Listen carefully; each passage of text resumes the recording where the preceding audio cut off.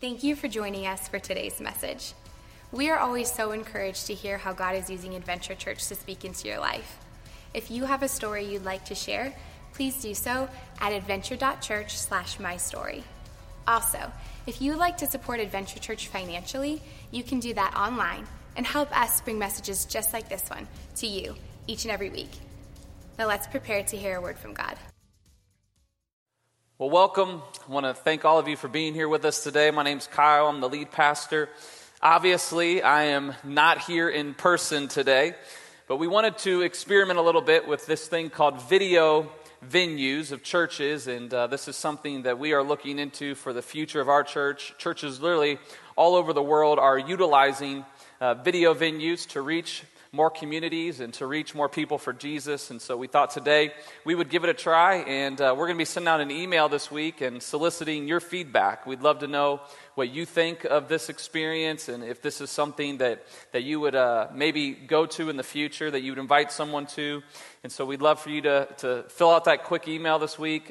Don't send it to spam. Don't block us. Fill it out. And if you do that, you'll be entered in to win a gift card as well. But we would just love to see how you feel about it. And we're glad you're here today. I want to give a special shout out to those of you who are joining us online. Welcome. Appreciate you tuning in today as well. Well, jumping right into it today, we are in a series called The Best of AC, where we've been looking at messages over the last 3.5, almost 4 years that our church has been in existence. And week after week, sometimes people come up to me and go, man, that was a great message. That's something that we need to hear again. And so what we did is we took those messages, and over the last few weeks, you've been voting on which one you want to hear. You pick it, we'll preach it. And so today's message is coming from a series we did called Toxic. And you guys picked a message on comparison and how toxic comparison can be to our lives. And it's how it's something we all struggle with. We all deal with it, and today we're going to talk about how we hopefully can quit comparing ourselves to others and start learning to be content in who God has made us to be and what He has blessed us with. You see, when it comes to comparison, you have to remember that comparison is the thief of contentment. God wants us to be content. I think we all want to be content, and when we compare ourselves to others, it steals our contentment. Comparison is the thief of contentment. And contentment is the key to fulfillment. And we all want to be fulfilled. We all want to feel satisfied in our lives. And so if we're constantly comparing ourselves, we're getting robbed of contentment. And contentment then is keeping us from being fulfilled. We'll never feel fulfilled the way God wants us to if we're constantly comparing ourselves. Contentment, Mr. Webster said, is the state of peaceful happiness. It's being at ease. It's being satisfied. It's being fulfilled. And just hearing those words, it kind of makes me feel rested. It makes me feel at ease, a peaceful happiness, at ease, satisfied, fulfilled. I think we all desire to live that way and to have that type of peace and fulfillment in our lives, but we struggle more and more with this thing called comparison. And I think why we struggle with it more today than any other time in history is because of this thing called social media. Never has a society had so much access to what's going on in the people's lives around them, right? You get on Instagram, you get on Facebook, you get on Twitter, you can constantly see what other people are doing, where they're at, what they have, the house they have, the car they drive, all those things that we constantly compare ourselves to. And we find ourselves being more aware of what's going on around us than ever before. And the problem with awareness is the more aware we are, the more we compare.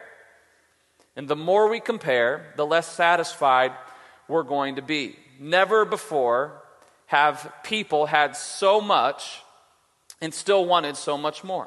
People have so much stuff, yet there's still this desire for more, and it's because of this thing called comparison. And the problem with social media is that we compare our behind the scenes with someone else's highlight reel, right? We compare what's going on in our lives, our troubles, our issues, with someone else's highlight reel. Because I don't know about you, but I don't post stuff on Instagram and Facebook and Twitter that really isn't good or sheds myself or my family in a good light. See, I love SportsCenter. I love watching the SportsCenter top 10 plays every day. They get on and show you the top 10 plays of the day. And when they do that, you get to see the best. But one of the things that I also love is when SportsCenter does the not-so top 10. And this is where they show the mistakes that people have made. This is where they show the issues and the errors and the bloopers of guys that made some mistakes. And so when I think about the not-so top 10, I think about kind of my life, because what I want to do is on social media, and what other people do is they put their top 10 on there, right? They put, they're on vacation in this beautiful environment, and they grab their cell phone and they're snapping selfies of themselves with the beach behind them and with their feet, in the pool or in the sand and, on this amazing place, or they're at this amazing restaurant and they're snapping, pictures of their Eddie Merlot steak and celebrating 10 years or 20 years of marriage or whatever it may be. And they're posting their highlight reel. They're posting their top 10, and we're comparing our behind the scenes. If we were to be really honest and we were to really post what a lot of our life looks like, right? Like if I was to share what's really going on, and that's what I wish would happen on social media more, I'd be sharing that, I got in a fight with my wife, and I'm sleeping on the couch tonight. Yeah, yay for me, right?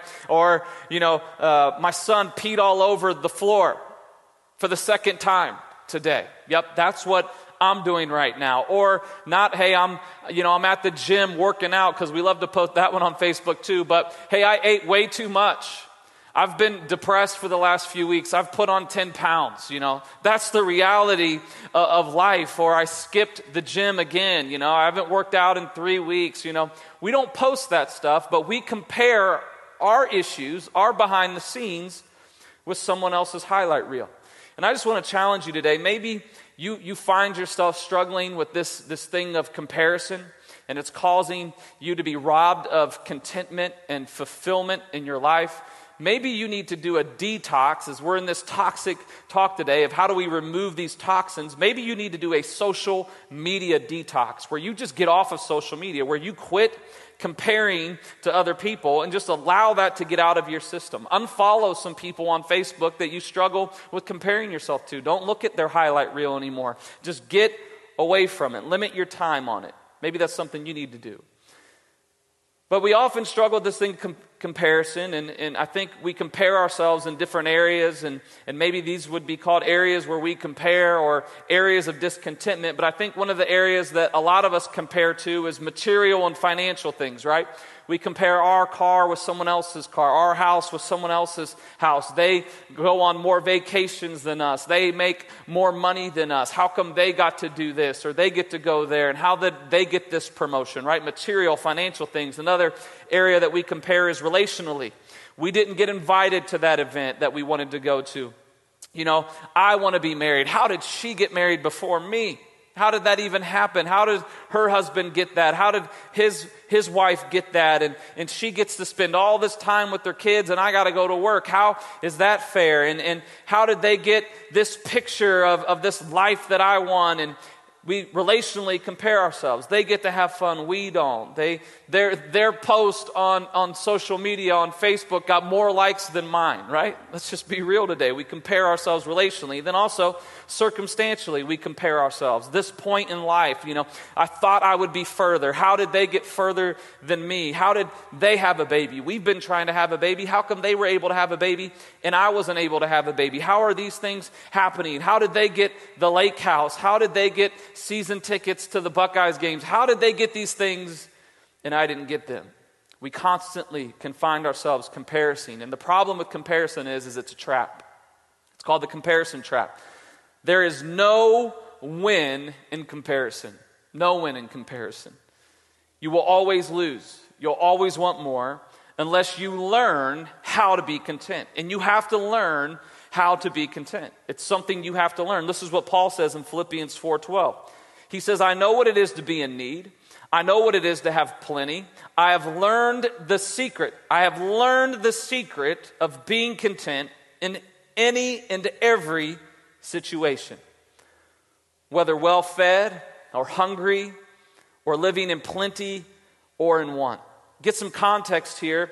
This is one of the prison epistles, which means Paul was writing this letter while in prison, while in shackles, chained to a Roman guard. Paul said, I had to learn how to be content. You see, Paul had it all, gave it up to follow Jesus and to pursue the plan of Christ for his life. He's writing this letter from a prison cell, and he says, I've learned to be content. It doesn't come natural, right? Contentment doesn't come natural. It's something we have to learn to do. And he says, I've learned how to be content. I've learned to have peace internally no matter what is happening around me. To me, that's just so powerful that there is a way, Paul says, to be content in all circumstances. And I don't know about you, but I want to learn how to do that.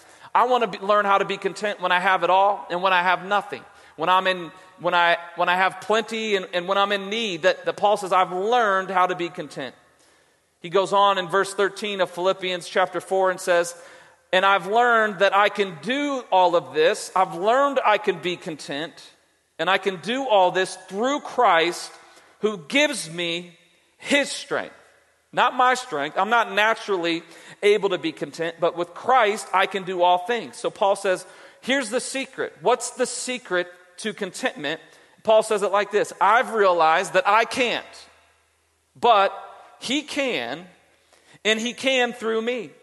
How amazing is that? That God recognizes that we can't do it on our own, but that with Christ in us, we can do and be all that God wants us to be with Christ working through us. See, the secret of contentment is found in Christ and in Christ alone. And when you recognize that his presence is real, that no matter what's going on in your life, he is everything that you need. When you realize that he is with you, that he is in you, that everything you need comes from him, that you can be content no matter what is going on around you because Christ is in you, and you've recognized that, man, you can be content in anything. Again, Paul was in prison, and Paul was realizing this: when Christ is all you have, that's all he had, you'll realize he's all you need. When Christ is all you have, you will realize he's all you need. So we can take some lessons from Paul here, and we can look throughout the New Testament where Paul talks about how to be content and talks about the situations he went through and how he learned to be content. So today, let's figure this out a little bit, some keys to overcoming comparison. And the first one is this, is don't look around you, look above you. Don't look around you to what's going on around you. Look up, look above you. Colossians 3, 1 through 4, Paul says it like this: since you have been raised to new life in Christ. So he's talking to people who are Christ followers. He says, since you have Christ and you've realized he's all you need, set your sights on the realities of heaven, where Christ sits in a place of honor at God's right hand.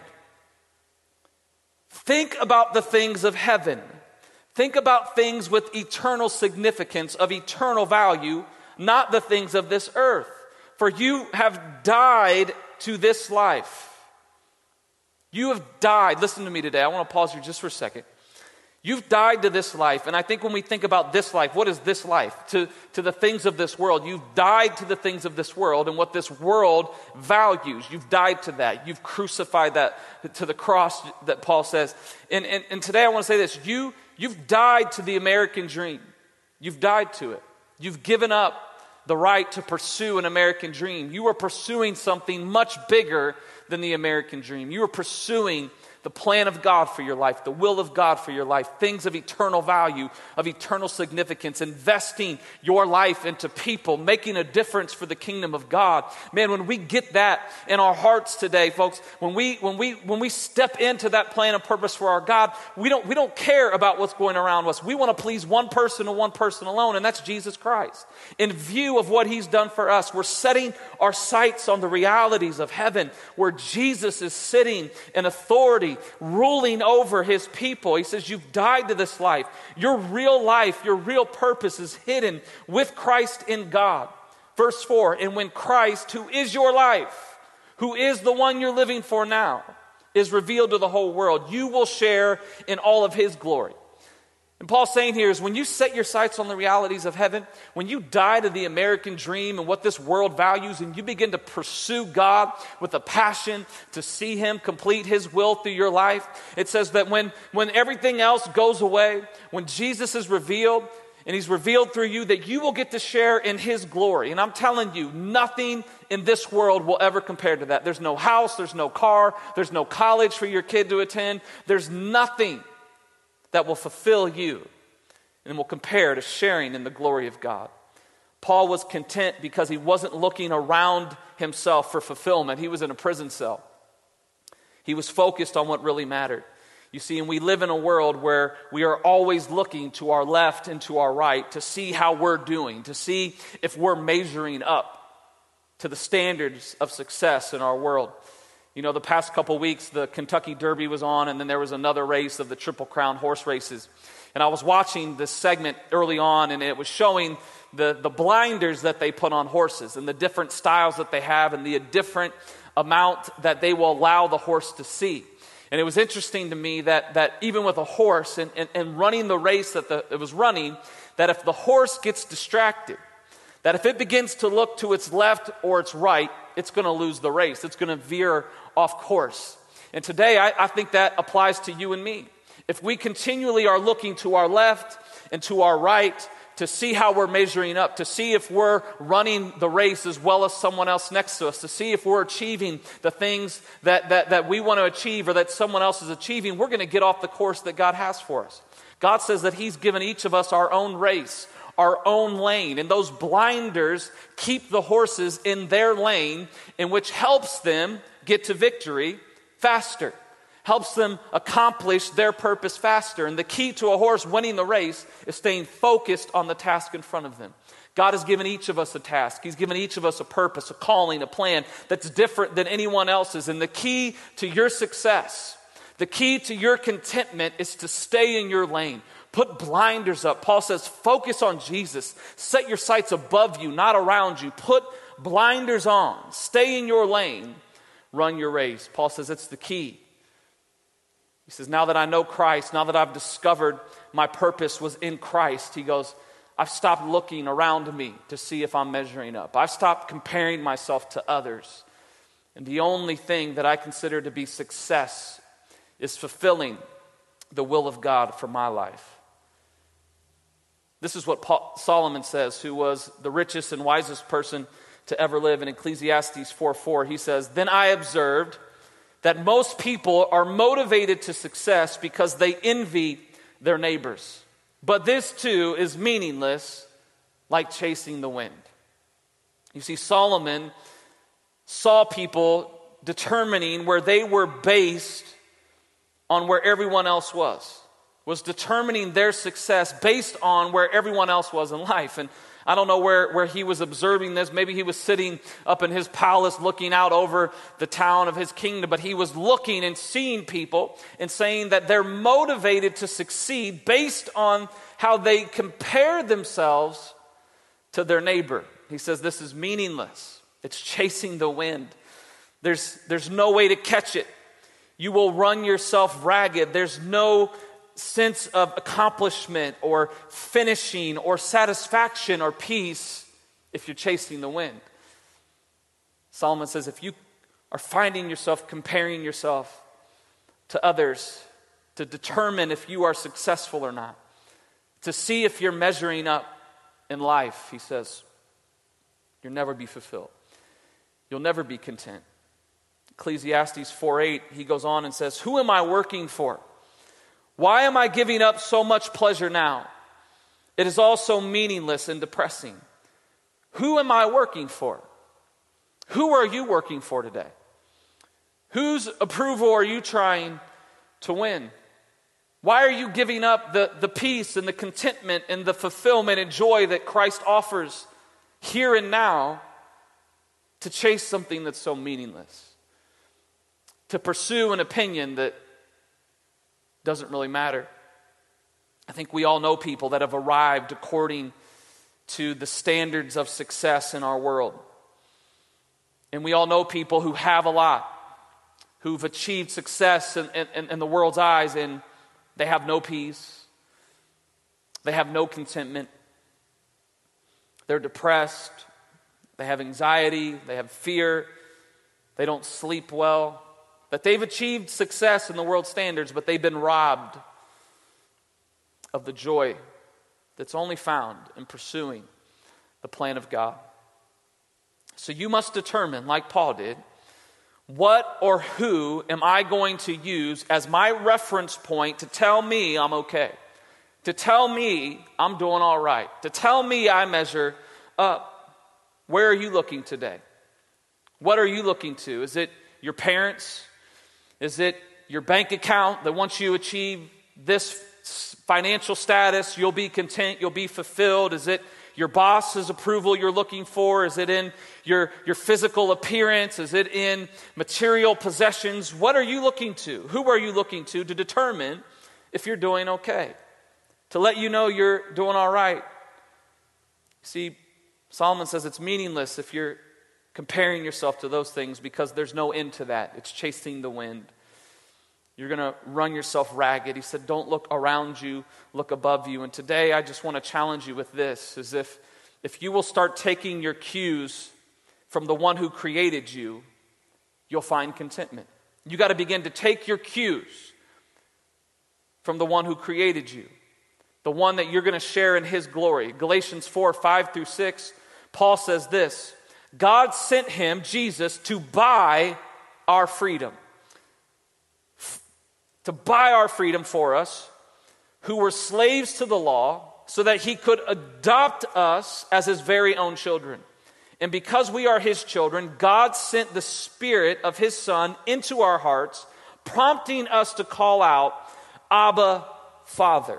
This is the only spot in Scripture where this term, Abba, Father, is used to describe God. And it literally translated means daddy. Dad, daddy. That we can refer to God as our daddy, as our Abba Father. You see, God sent him to buy, Jesus, to buy our freedom, to adopt us. You see, God wasn't stuck with us. You and I, when we have kids naturally, we're stuck with our kids, right? I mean, I love my kids. They're great kids, but I can't trade them in. I can't upgrade. I'm stuck with what I got. But God didn't have to do that. God knew everything about you. Think about this. He knew everything about you, yet, even in spite of that, knowing everything about you has made it possible through Jesus for you to become his child. You see, adoption means choice. There's a choice in who you adopt. And God says that he adopted us back. You see, value in life, value of anything is determined upon what someone is willing to pay for it. Not what you think it's worth, but what someone is willing to pay for it. No matter what I think my house is worth, the value is determined by what someone else would be willing to pay for it. And in thinking of value through that, God killed his blood son, Jesus, his only son, so that he could adopt you, so that he could choose you. He killed his blood son so that he could adopt you into his family. That's how valuable you are. If value is determined by what someone is willing to pay for it, God was willing to kill his son so that he could buy you back into his family. It's amazing. It's amazing what God did for us. And if we could understand that the Abba Father, that your daddy in heaven approves of you. He loves you, that he picked you, he chose you, he called you into his family, and that he's not just this God in heaven, that he's your dad, that he loves you, he cares so much about you. And I think if we could get that from our heads into our hearts this morning, it would be a game changer for us, that we wouldn't seek the approval of anyone in this world, knowing that our Heavenly Father, who was seated in heaven, sent his Son into this world. And Jesus willingly died in my place so that God could buy me back, so that he could adopt me with all of my faults, with all of my failures, with all of the things that I've done and wrongs and the ones I still commit, because God knows the beginning from the end. He knows what I'm going to continue to mess up, yet he still chooses to bring me into his family, to adopt me, to love me.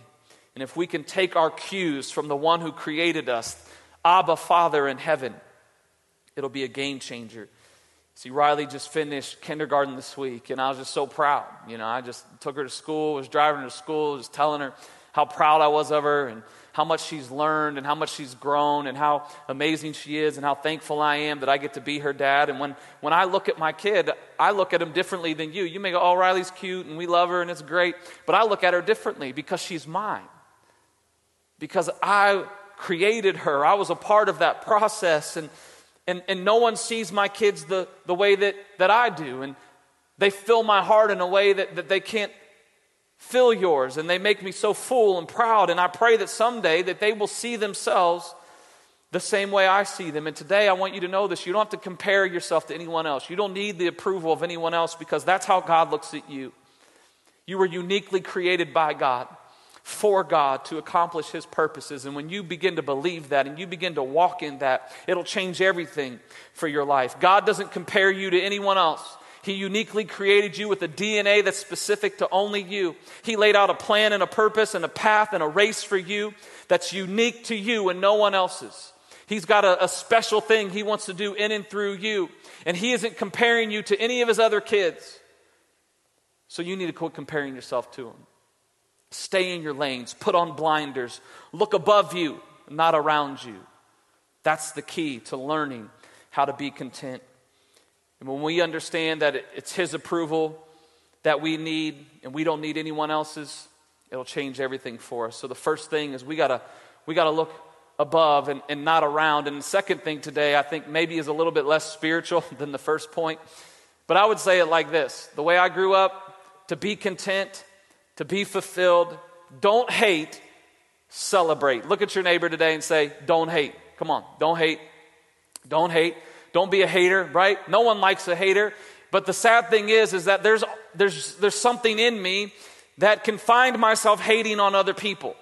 That can find myself comparing myself to other people and hating on them when God blesses them in a way that I want to be blessed. Come on, don't look at me like that, like I'm the only one today. We all struggle with this thing. And Scripture says, don't hate on them, celebrate with them. Romans 12:15-16 says, be happy with those who are happy, weep with those who weep, live in harmony with each other. Be happy with those who are happy. Be sad with those who are sad. Mourn with them. Don't hate, live in harmony with each other. Don't hate on each other. Celebrate what God is doing in other people. You see, when we constantly compare ourselves, comparison leads to competition. When we compare, we go, I want what they have. What do I need to do to get what they have? I'm going to compete with them now. I'm not going to celebrate with them. I'm going to compete with them. And when we compete with people, it destroys the opportunity to celebrate with them. And God has called us to celebrate what He's doing in other people's lives. Stay in your lane. Focus on you. When God blesses someone else, rejoice with them. Be happy for them. Don't hate on them. Celebrate what God is doing in their life. You see, envy is resenting God's goodness in someone else's life and ignoring God's goodness in your own life. Man, that's good. You should tweet that out. You should put that on your Facebook today. Envy is resenting God's goodness in someone else's life while ignoring God's goodness in your own life.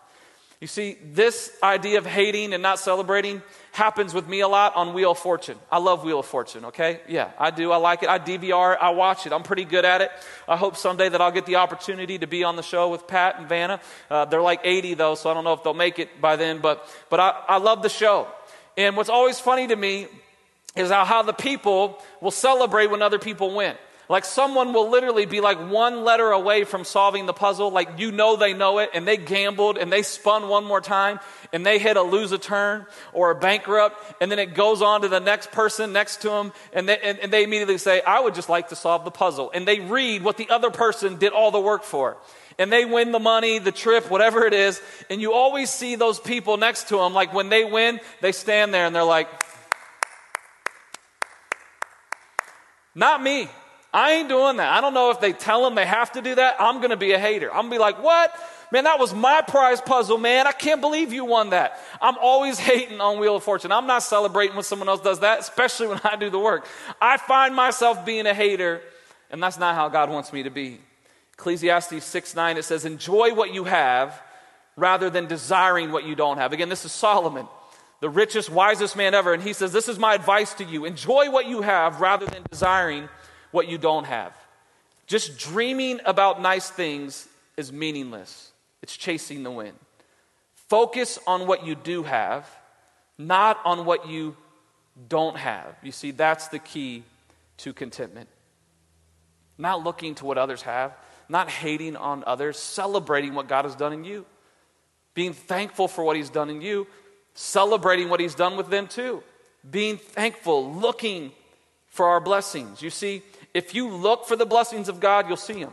But if you're constantly comparing yourself to someone else, if you're constantly looking to what others have and you don't, you won't see the blessings that God has given you. You go, man, I'm tired of my car. Just thank God you have a car. Life is crazy. I'm so busy. I have so much going on. Be thankful that you have a lot going on. Be thankful you have a role to play in God's kingdom. My house is too small. It's not big enough. Thank God that you have a roof over your head, right? Look for the blessings. I don't like my job. Be thankful you have a job, that you have an income. Start looking to the things that you do have rather than desiring the things you don't have. You will then find what it means to be content. Don't hate, celebrate. So how do you define success? And how you define success is the key to avoiding the comparison trap. Being obedient to what God calls you to do in the lane that He's laid out for you to run in, that is the key to contentment. That is success defined. God, my success is found in you. My success is being obedient to what you've called me to do, what you've asked of me. God, and my approval isn't found in anyone else. I'm not looking around me. I'm looking above me to you. My sights are set on the realities of heaven. And God, if I stay in my lane and fulfill the purpose that you have for me, I know that my value is in you, and it's in that. The band's going to come. We're going to close out today. And when we think about this idea of contentment, it reminded me a little bit of the parable of talents in Matthew 25. And Jesus teaches us again this idea of what success is. And in that parable, you can read it for yourself, Matthew 25. Jesus says that success is simply being obedient to the will of God, being obedient, and leveraging what He's given you for His purposes. That's success. Being obedient to the will of God and leveraging what He's given you for His purposes. And if we do that, we'll be content. If we understand that that's how our value is determined, then we won't compare ourselves to anyone around us.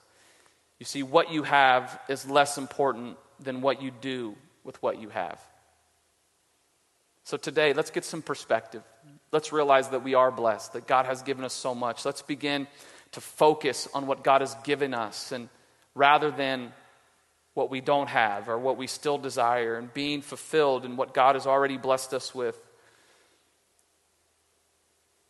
You see, we all will have to give an account today to God someday for what He's entrusted to us. And the parable of the talents teaches us that. And I don't know about you, but when I stand before God, I don't want to stand before Him saying that I wasted my life chasing the wind, comparing myself to things that don't matter and chasing things that don't matter, looking to my left and right all the time instead of looking to Him for approval, and defining my success based on what God has called me to do, and staying in my lane and running my race with passion to fulfill God's purpose. So in summary today, don't look around you, look above you. Take your cues from the one who created you. He's your Abba Father. He's your daddy. He sees you. He looks at you. He's proud of you. He created you. You are unique. You are different than any other kid He created, and He loves you with a passion, and He pursues you and has a plan for you. Look to Him. Don't look to anyone else. And celebrate what God has given others, and leverage what He's given you for His kingdom. And when we do that, we'll be content. When we do that, we'll have peace. When we do that, we'll be fulfilled. You see, there's a void in all of our lives that can only be filled by the one who created us. And today I want you to know that maybe you're here and you're not in relationship with God.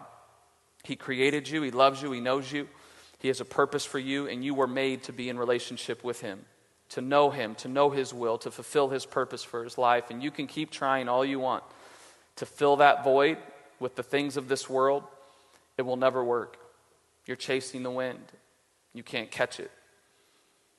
Today I want you to know that you're a child of God, that you're His son, that you're His daughter, that you can call out to Abba Father, to Daddy, and He will answer you.